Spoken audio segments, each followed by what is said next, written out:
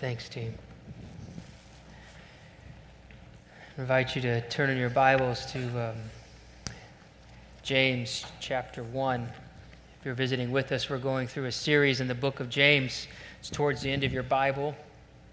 And we've been talking a lot about trials and a theme of trials here for quite a few weeks. The first chapter is all about that. James trying to help out these people who've just become Christians on how do you live out this faith? What does it look like to walk or to act like a Christian? And that's what James's letter is about. And today's message is about speed. And so I was thinking, speed.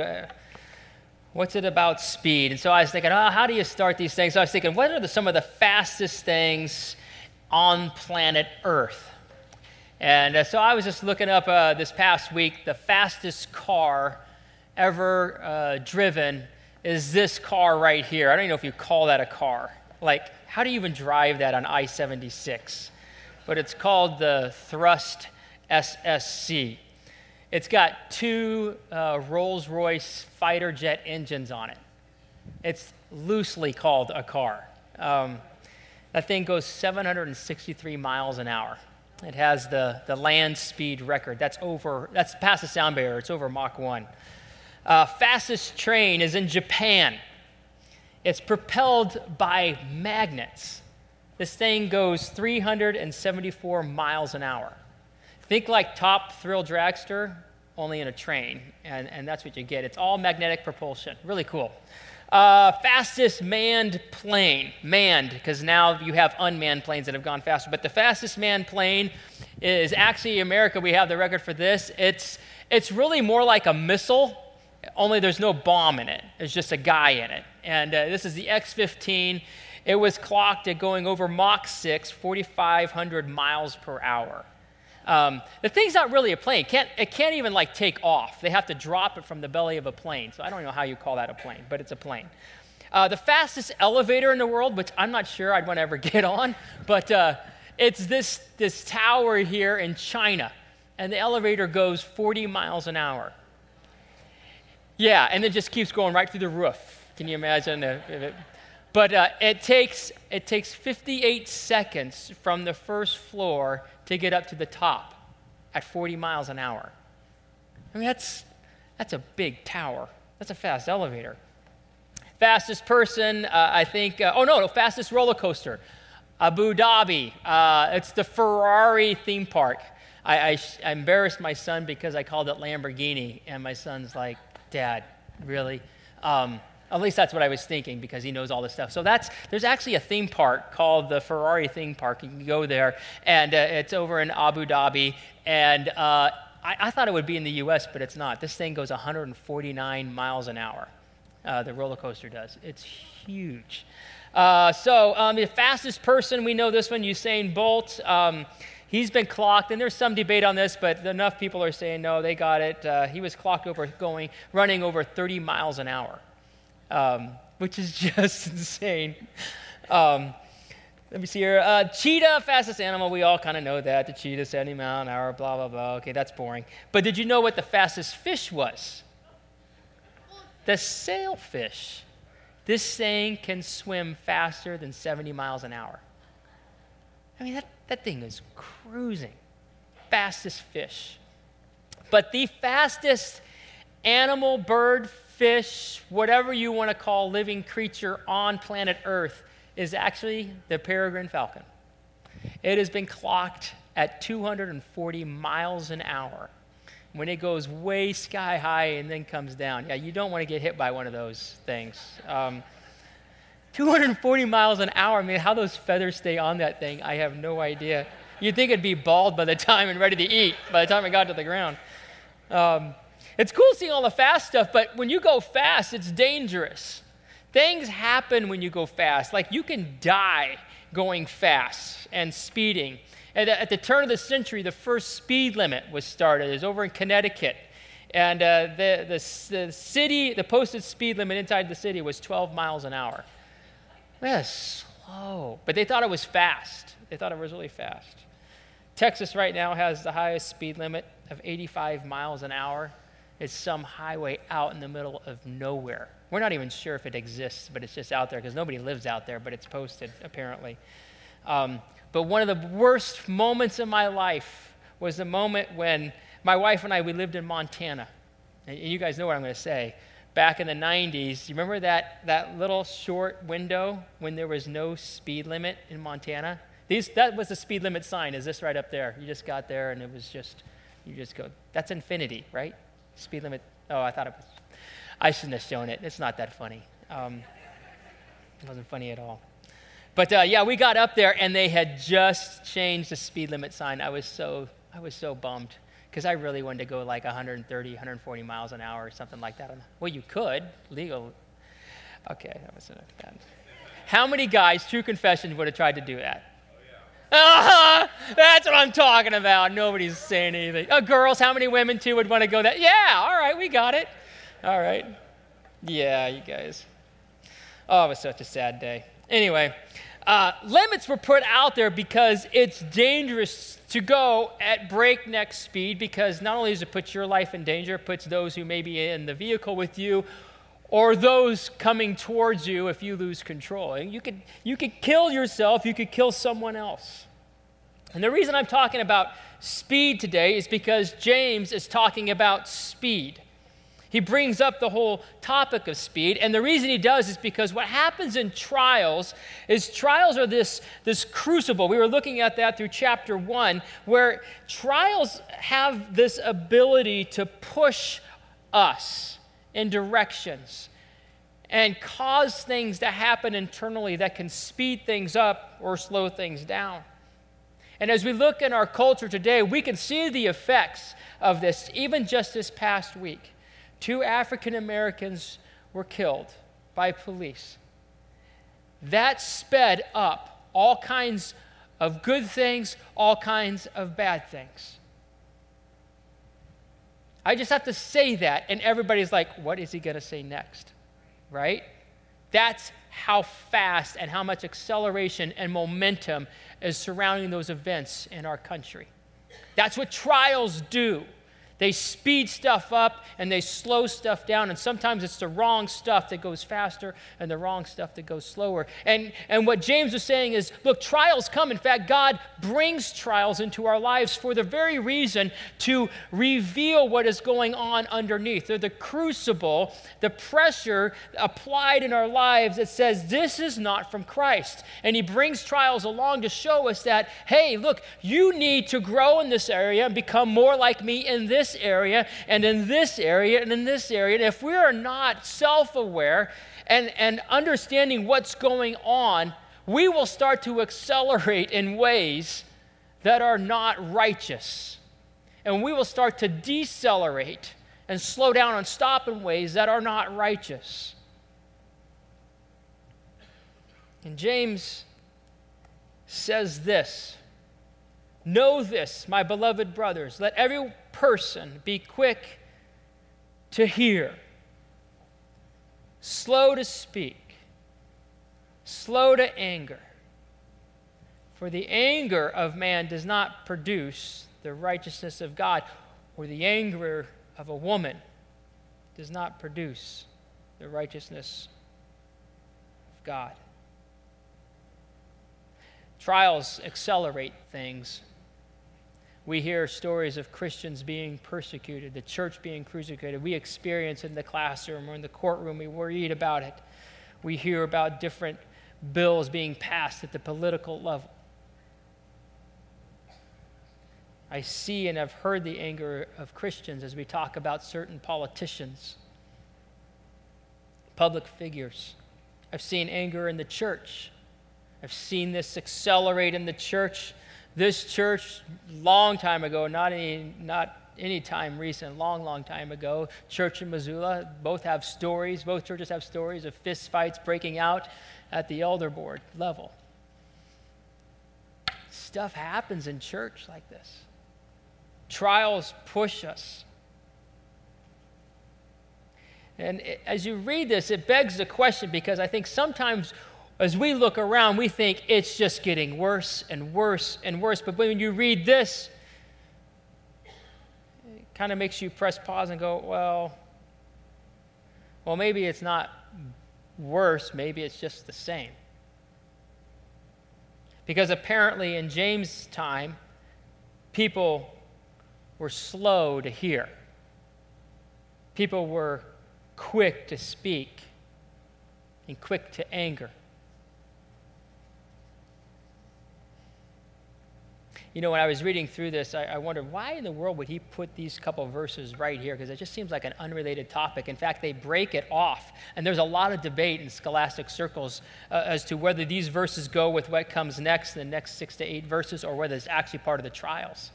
And I think it's part of the trials because this is what happens in trials. This is what we feel and process and experience as we go through trials is what are we going to do in terms of how we listen? What are we going to do in terms of our speech? And what are we going to do in terms of the anger that we feel often in trials? And James says there has to be a speed to righteousness. That we actually have to prepare and think ahead and go, wait a minute, I've got to understand what speed I need to be at when I'm going into trials or when I'm in the middle of trials. And James is saying, you're speeding up the wrong things right now, and you're slowing down the wrong things. Now, why does this happen in trials? What accelerates, and why does that accelerate? Why does it decelerate? Now, this is a complex issue. Because now you're talking about what drives our response, emotional responses, that trigger response in the middle of a trial. And that's a complex issue. I'm not going to try to pretend to be an expert on it. I've gone to school. I've done seminars. Many of you have too. I think what's fascinating is what we're seeing even at a seminary level. Back in the 50s, 60s, 70s, 80s, even part of the 90s, maybe not the 90s, but in the church, you would hear people, when somebody started to talk about emotional issues, when you were talking about what's underneath the surface, people say, oh, that's just psychobabble. That was the word I always heard growing up. That has nothing to do with Christ. That has nothing to do with their spiritual walk. And now you're seeing in every major seminary and Bible school, them incorporating this whole idea that there is more going on beneath the surface, and it just isn't just sin. It's stuff that's happened in life. Denver Seminary, Trinity Seminary, Dallas Seminary, Nyack Seminary. These are the ones I know of. You go out West Coast and you can see some more out in the Azusa and Fuller. And these seminaries are all bringing this in because what they're finding is that these leaders of tomorrow's church have no clue what's driving them in the middle of trials and why they're out of control, breakneck speed, in unrighteous ways. And so here's a quick snapshot of kind of the similar things that all these schools of thought kind of focus in on. And the first thing as we go in and what causes us to accelerate is understand what's going on underneath. And one of those things is the emotional piece of us. And you've got this crazy picture here. Well, this is a picture of us. Maybe you got a better looking car than me, but this is a picture of us. And this is what comes out of childhood for some of us and many of us, and this is what comes out of life, and we carry all this stuff, and if we don't deal with this stuff, this is what we carry into trials. And if we're going 60 miles an hour, you're not going to stop that thing very fast. You got momentum, and then you gun it. Let's say you got a better performing car than that. You gun it. Now you're hurtling along at 90, 100, 120. Imagine doing that emotionally. Imagine doing that relationally and the carnage that comes from it. You don't slow this thing down. And once you do slow it down, it's not going back up real quick. It goes both ways. And so the formative life we have as children can cause significant wounds and destruction. And we take that right into adulthood. And we can fake it until we get to our late 30s, 40s, and by our 50s, we're falling apart, for sure. You can't hide this stuff. Those memories are the primary emotions. Memories such as frustration and fear and anxiety and sorrow and feeling diminished and guilt and shame and rejection and abandonment, failure, humiliation, hurt, literal physical hurt. And if we never deal with those things. It will control our life, and it will take control in trials. And it will push us towards unrighteous speeds in ways that we shouldn't be going. Another aspect is our physical health, just stress, margin, rest, diet, exercise, those kind of things, and how we treat our bodies. And if we're abusing our bodies, at some point, it's going to affect how we handle trials. It is. We're physical beings. God created us in ways, and if we don't take care of ourselves physically, it has an impact on how we handle trials. Spiritual health. Last week we covered verse 18 where it says, God put in us the word of truth, spoke that into our lives. What was the word of truth? The word of truth we ultimately claimed as we looked at this is about redemption. The gospel, the good news that he came to us and he said, no, you are a new creation. You are my daughter. You are my son. You have me. I'm yours, a child of God forever, transformed. And if we don't pay attention to those or to that truth and that reality, if we don't take the spiritual life and our connection with Christ seriously and maintain that, we will simply gravitate back to the life we knew prior to Christ, which is sin, and meeting our desires in ways that the old sin, the old man, the flesh, all those words lures and tempts us into meeting, which leads to sin, which leads to death. And so all this stuff is in us. We've carried with us unless we've dealt with it. And if we get into a pattern of responding in unrighteous ways from these areas, it can slow us down, or it can give us the wrong kind of momentum and cause us to accelerate at all the wrong times in all the wrong ways. Trials tempt us, and it's irrational sometimes what happens. It tempts us to slam on the brakes on what is good. It tempts us to press the accelerator in all the ways that are wrong. And James comes and he says, look, when trials come, we must be quick to hear. When you're in the middle of a trial, what's the first thing that comes to mind? I need to listen. I need to listen. I mean, it's the last thing we want to do. You think about your pressure points, and most of our trials come from interaction, interpersonal things that are coming at us. It's not because a peregrine falcon is attacking us, right? It's because of people. It's because of fallen people, fallen political structures, fallen world, whatever you want to call it, fallen workplace, which are led by people and staffed by people. We don't want to listen in trials. We want to be heard in trials. Somebody listen to me. Listen to my story. Listen to what's wrong. Listen to what happened to me.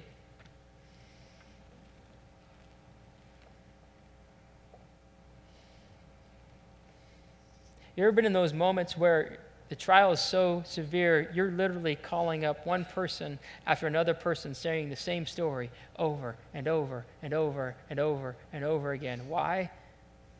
Because you need to be heard. You ever done that? Trying to get people who would support you and love you. Oh, that's awful. Oh, I can't believe that. Oh, you poor thing. That's so wrong. Be quick to listen. Listen to who? Listen to God. Right? I would imagine that would be that's like the Sunday school answer. Jesus. Who do you listen to? Jesus. Right? When trials come, are you quick to listen? Which means when trials come and you have to be quick to listen, for me, it's like, to listen to God, I got to stop. And that's so hard to do. I'm going. I'm trying to put this thing out, put the fire out, trying to do whatever. Gotta go. Go. Catch me, God. You can go faster than me. You're already there. Talk to me. Quick to listen. You quick to listen to someone who's in your life or several people in your life who can say to you, slow down. Are you quick to listen to people who have your respect and they say to you, you're way off base?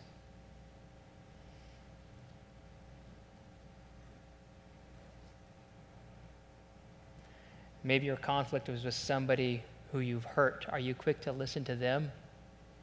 It's so hard when you're in trials, right?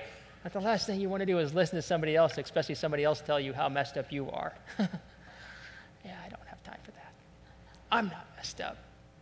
It's just the trial I'm in. And somebody comes along and says, you really hurt me. The last thing we want to do is tell me more. Tell me more. We don't want that. Quick to listen. It's interesting as we talk about this idea of quick to hear. I grew up memorizing it in the NIV. Just read so many books that talk about this, and in psychology they talk about this, and it's just proven true throughout the ministry. But I've talked about people, they have this percentage, 70, 60, 70, 80% of people's pain, trials, problems would probably be answered, healed, whatever, resolved through somebody just listening. Just listening. And listening is not just sitting there listening, but it's also engaging and asking the follow-up question and the leading question and tell me more and what is that? Help me process that and why is this? I've seen it, we do this thing with our marriage couples and it's called reflective listening, and you simply have one person sit here and one person sit here, and this person says, I feel this when you did this, and this person is supposed to say, this is what I heard you say. I feel this when you did this, when I did this. And I'm telling you, you would think that would be very easy to do, but it's not. When you're in conflict and in trials, it's almost impossible. I feel like you did this, and this is how I felt, and all this, and this person goes, well, says something completely different. No, you just say what they said. And we do it again, and they can't do it. It's hard. And it's not because they can't listen, it's because trials do something to our ability to listen. It's so hard. And I've seen couples sit across from each other, and there's this breakthrough moment where someone finally gets heard. And it's like, you heard me. That's just what I wanted. The church should be famous for this. The church should be the place where somebody gets heard. It's the place where people can come in and be heard, maybe for the first time. And who then is the one hearing? It's us, we're listening. I talked to psychologists, several of them friends, and they just say, I'm more just like a professional friend. I get paid to be a professional friend to a lot of people. I'm like, wow, that's just messed up. You got any room on your staff? A professional friend. He says, speed up listening. The speed of righteousness for listening in trials should be 60 miles or higher per hour, right? Think of it that way. We should be flying when trials come, when it comes to listening. That's the speed of righteousness. He goes on to say this next thing. Slow to speak. Be slow to speak. The speed of righteousness with our speech is slow down, 12 miles an hour in city limits. slow. And that's hard to do. Because when we're in trials, we want to say things and we just want to see that accelerate, and I'll give you a piece of my mind, and I'll come back, and I got one, and I'll get the last word. And it's amazing how we can go 0 to 60 like that with our speech. Almost instantaneously. And if you're unhealthy and you really haven't dealt with any of your stuff and the mess that you're in, and you're completely disconnected with God, you're already at 60 miles an hour. Put a little fuel on this thing and you're at 120. And your speech is like, what is going on?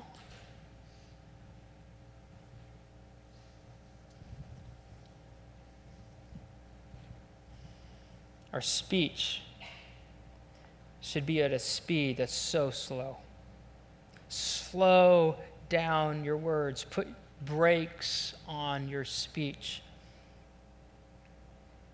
He goes on to say, be slow to anger. And I'm not saying much on speech because chapter 3 has a whole section on it, so we'll really talk about the tongue over there, and that's why I'm not spending as much time. And he goes on then, the third thing, he says, be slow to anger, but he adds this qualifier, because the anger of man does not produce the righteousness of God. None of the other ones get this explanation, but he says, be slow to anger, for the anger of man does not produce the righteousness of God. It's interesting that he puts a qualifier with anger, because everyone who gets angry, I think I can say this 100%, everyone thinks they're justified. Everybody thinks their cause is righteous. I got a reason to be angry. If you know what happened. I mean, that's why he's all of a sudden saying, yeah, your anger is not that righteous. And he reveals here two ideas of anger that are biblical ideas. One is righteous anger and one is unrighteous anger. Righteous anger we see played out in the Old Testament a lot. God's anger burned hotly. You read this over and over and over again. One of the first times is when God had just delivered Israel from Egypt, 400 years of slavery, did the 12 plagues, got them out of Egypt, got them all the possessions. Then the army comes after them, the tornado thing, something like that. And then they get to the Red Sea parts, they get them through that. God's there, God's delivering, God loves them. He's real, right? Get them across that. They finally get over to Mount Sinai. God shows up. Wow! Smoke, lightning, crazy big, epic things, galactic things happening on Mount Sinai. Moses goes up there. He's up there a really long time. And they're like, yeah, where's God?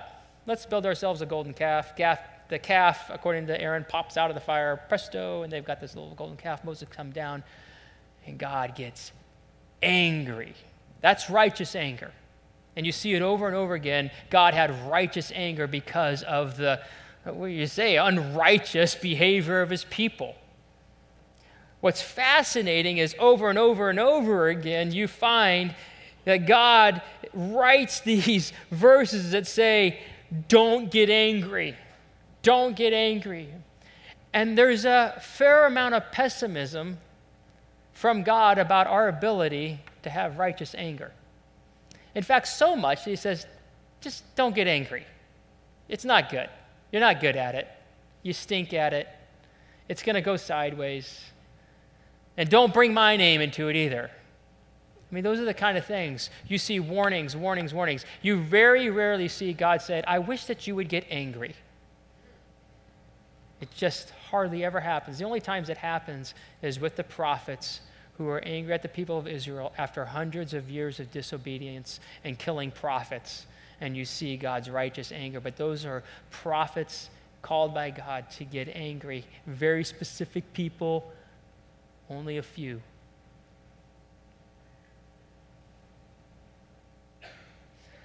Don't get angry. And yet what happens in trials is anger accelerates. If you're doing okay, it's 0 to 60. If you're already angry because of everything that's happened in your life, you've got momentum and you just gun it. Trials is just like this high-octane fuel that just gets poured right into the engine. You just get a funnel, pour it right in there. Ecclesiastes says, be not quick, or do not be quick in your spirit to become angry, for anger lodges in the heart of fools. Proverbs says a fool gives full vent to his spirit, but a wise man quietly holds it back.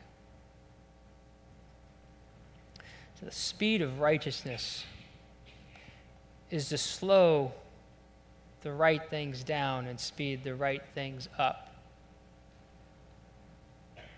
And if we don't think about this now, when the trials come, we're going to be going at the speed of unrighteousness in all the wrong ways. But if we look this verse over and we take this to heart, we'll be prepared when trials come to understand I've got to slow down my speech, I've got to slow down my anger, and I've got to accelerate my listening. Practically, what does this look like? There's a couple thoughts I have. Since trials, a lot of them are centered around people, let me just encourage you, don't do conflict by texting, by email, by Snapchat, by Facebook. Anything that is not face-to-face, I would avoid. There's too much misinterpretation. There's too much miscommunication that happens through those. And I'm not just talking about the younger generation. I'm talking about all of us. Over the past 5 years, I cannot tell you how many conflicts have accelerated and blown up because people are texting each other. And it just goes bad. It does. There's a couple people that are on full-time staff, and this is even emojis. Don't even do an emoji, okay? There's 2 people full-time that are on staff in Chicago at the police department there, and all they do is they read Facebook posts, they read Snapchat posts, and I can't remember what the other one, there's another one like Snapchat, Twitter, Instagram. All they're doing is reading those things. And they're actually taking very seriously emojis. Like these gangsters, they do an emoji, it actually means they're going to go kill somebody. And they've actually caught people just because of the emojis they've posted. There's 2 students, college students they've hired, and that's all they do, is they just troll all this electronic media stuff, figuring out stuff, and they've solved crimes, and they've prevented crimes just because of this type of thing. And this happens here, and we're not reading your Facebook page. I don't have time to read your Facebook page and Instagram, and you don't have time to read mine. It's not about that. It's about what we do in the middle of these trials and conflict. As a staff, as an elder, we don't process conflict in any way on texting and Facebook and even email. We have discussions sometimes as a staff and elders about, it's decisions, issues that we've got to work through. And when I sense there's actually needs to be a healthy debate and there's going to be disagreement on this stuff, we shut it down. And we just say, hey guys, looks like we got to disagree in person. And we've done that over the years a number of times. We just won't do it by email because even there, you're talking about healthy people and it still can go south.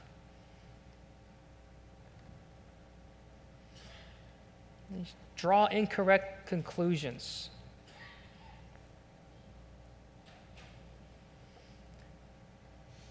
You get self-righteous. You start reading into things. Well, what does that mean? Well, why didn't they say it that way? Oh, I guess